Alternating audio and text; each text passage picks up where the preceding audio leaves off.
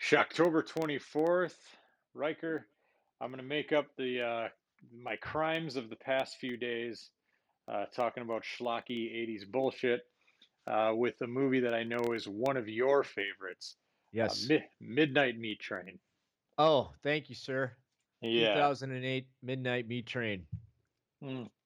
By So the I'm gonna way, what I'm a gonna great name for a movie. Oh, it is amazing. It is a great name. So I'm going to admit that it has been a few years since I've seen this movie, so I'm going to kind of let you lead the conversation a little bit. Okay. My memory is a little hazy on it, but I will start out by saying that one impression that has lasted with me all these years since I've seen it is just the brutality of this movie.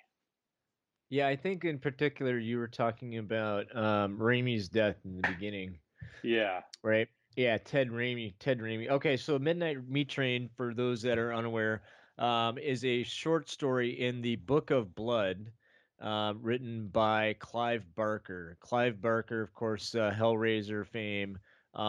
His first movie, The Book of Blood, was a piece of shit. I didn't like that. I don't think it was translated well. This movie is really good, and now they've got Book of Blood on Hulu, which is an anthology series, and you have said good things about it, so I need to start watching that. Is that correct, sir? Yeah, yeah. Hopefully we'll talk about that before the end of the I month. if you're telling me it's good, then I'm gonna go check it out because It's the it's worth watching. It's not my favorite, but it was one of the it's one of those anthology movies where after you're done watching, you're like, huh, that was pretty clever. I liked it. oh great, Yeah, awesome. Yeah, no, good anthology movies are hard to find. Most of them are so hit or miss that they end up being a miss.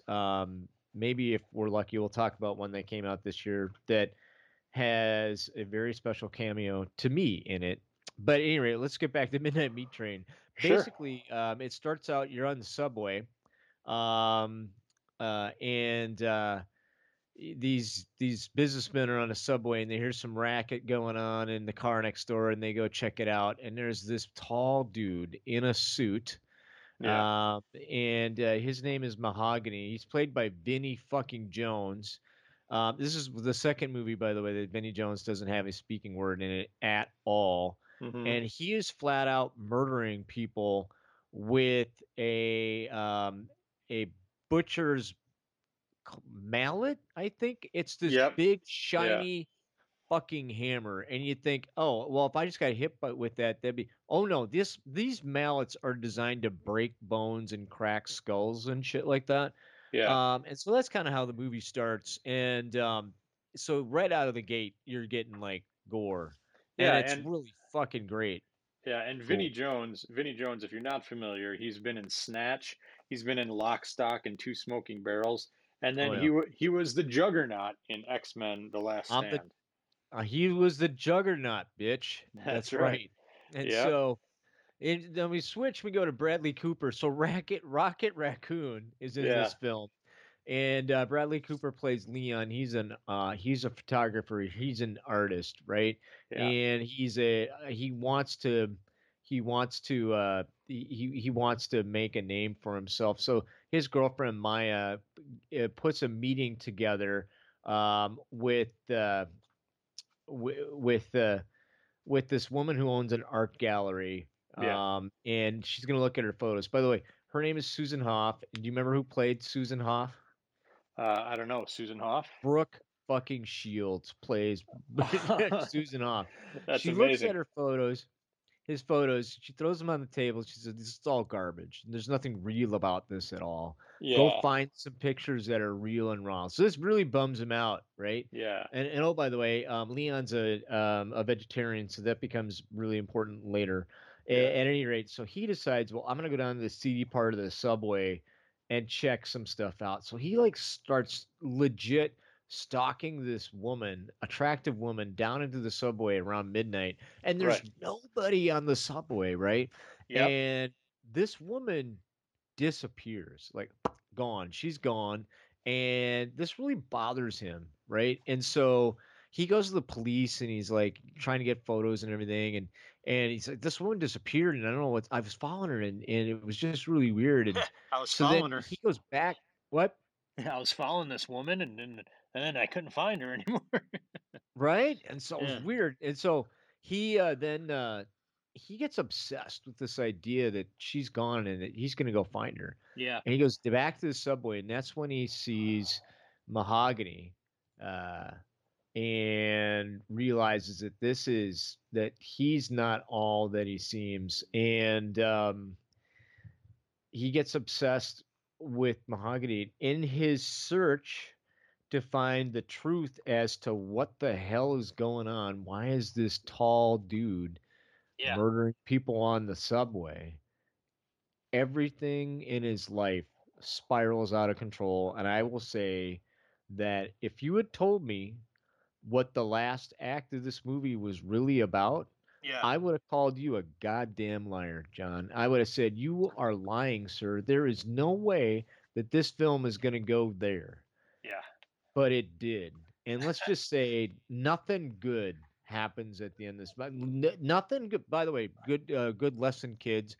Don't um, don't stalk a serial killer with a meat hammer on a subway and expect that good things are going to come. Like I would just leave that alone. So, John, what do you think about the Midnight Meat Train? Now, again, it's been a number of years since I've seen it, but I remember getting done with it and being like, "Holy fuck, that was incredible." Yeah, you even Uh, texted me because I made you watch this, and you're like, "Holy fuck!" yeah, About the yeah, goddamn time you watched that movie. yeah. So I loved it. I thought it was like at the time it was unlike anything I had ever seen. It was again, it was brutal. It was surprising, and and it was very suspenseful, and a lot of like moments where I winced because I was like, "Holy shit!" But I loved it. I think this is like a classic. I really dig this movie a lot. Good deal. What would you rate it? Uh, I am going to rate it. I'm going to rate it 4 meat tenderizers out of 5. 4 meat tenderizers out of 5. Yeah, Yeah, I made you watch this film because I had the same thing. This It's very rare, I think, for me. And well, apparently for you, you don't care if you get scared watching a horror movie, but I want to I seek out. I want to find things that are gonna make me feel shit and make me yeah, scared. And this movie scared the shit out of me. I couldn't believe how scary this movie was. It was really suspenseful. It was really well done, really well acted. And I think I sat with my mouth agape for like an hour or two after it was done. So I knew I had a winner. yeah, Winner, chicken dinner for me. You got to watch it. And yeah, so I'm giving this one like 4.5 meat tenderizers out of 5. The sad thing about this film is that it didn't get a good release at all. The yeah, director of this film didn't like it. And so I think, yeah, I got to look up exactly who didn't like it. So they basically, John, they basically released it to dollar fucking theaters. yeah, Right? So opening weekend they made $10 or whatever. You know what I'm saying? Like dollar yep, theaters. And so nobody except for those in the know knew anything about this film. And then it just started to kind of rise up through word of mouth. And it made a really big splash on DVD and then later in VOD.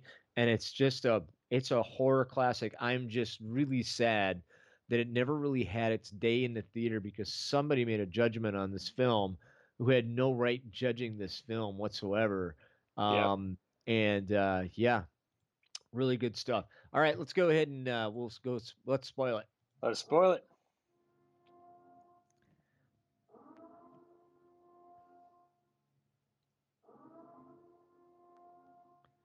All right, where do you want to start?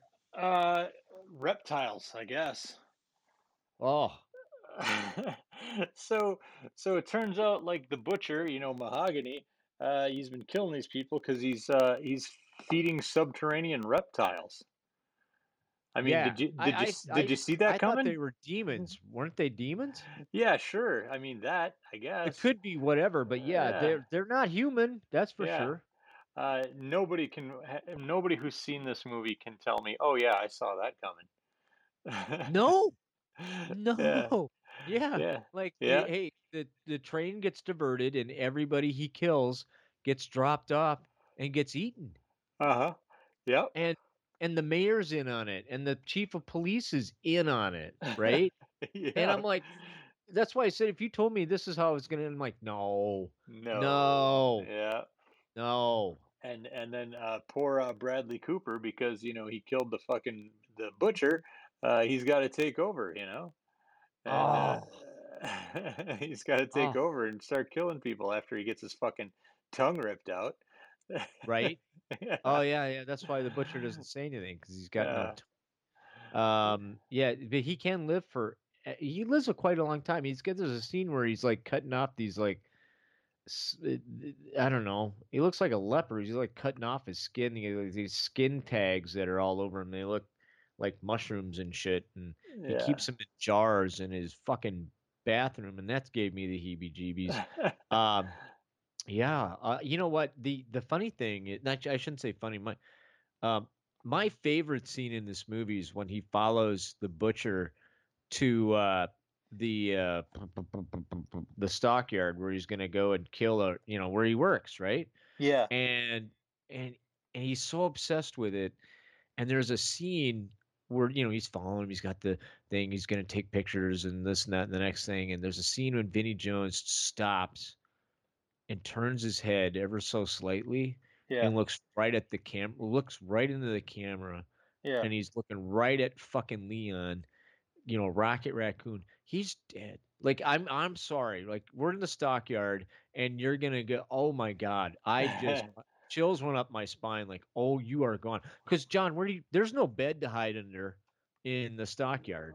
There's nowhere to hide at all, There might be a right? train. Yeah, he had to climb up one of the freaking pieces of meat and hang by it because Yeah. you could look underneath and see, oh my God, that was insane. Yep. Insanely scary. Like, oh, this guy is dead. Oh my Yep. God. Yep. Ah, Yeah, so man. good. Really, really good. Clive Barker also wrote Candyman in 1992. This came out a little bit later. They originally were going to set the story in Cabrini Green and make it part of the Candyman lore. Really? Yeah, That's that crazy. didn't happen, but I'm okay with that. But that Yeah. would have been cool. Yeah, man. Very, very cool. All right, man. So Midnight Meat Train, definitely seek it out. Fun movie, brutal movie. Yeah, it's a nice palate cleanser to Mad Men for sure. All right, man. We're going to do something completely different tomorrow, so join us then. Talk to you later.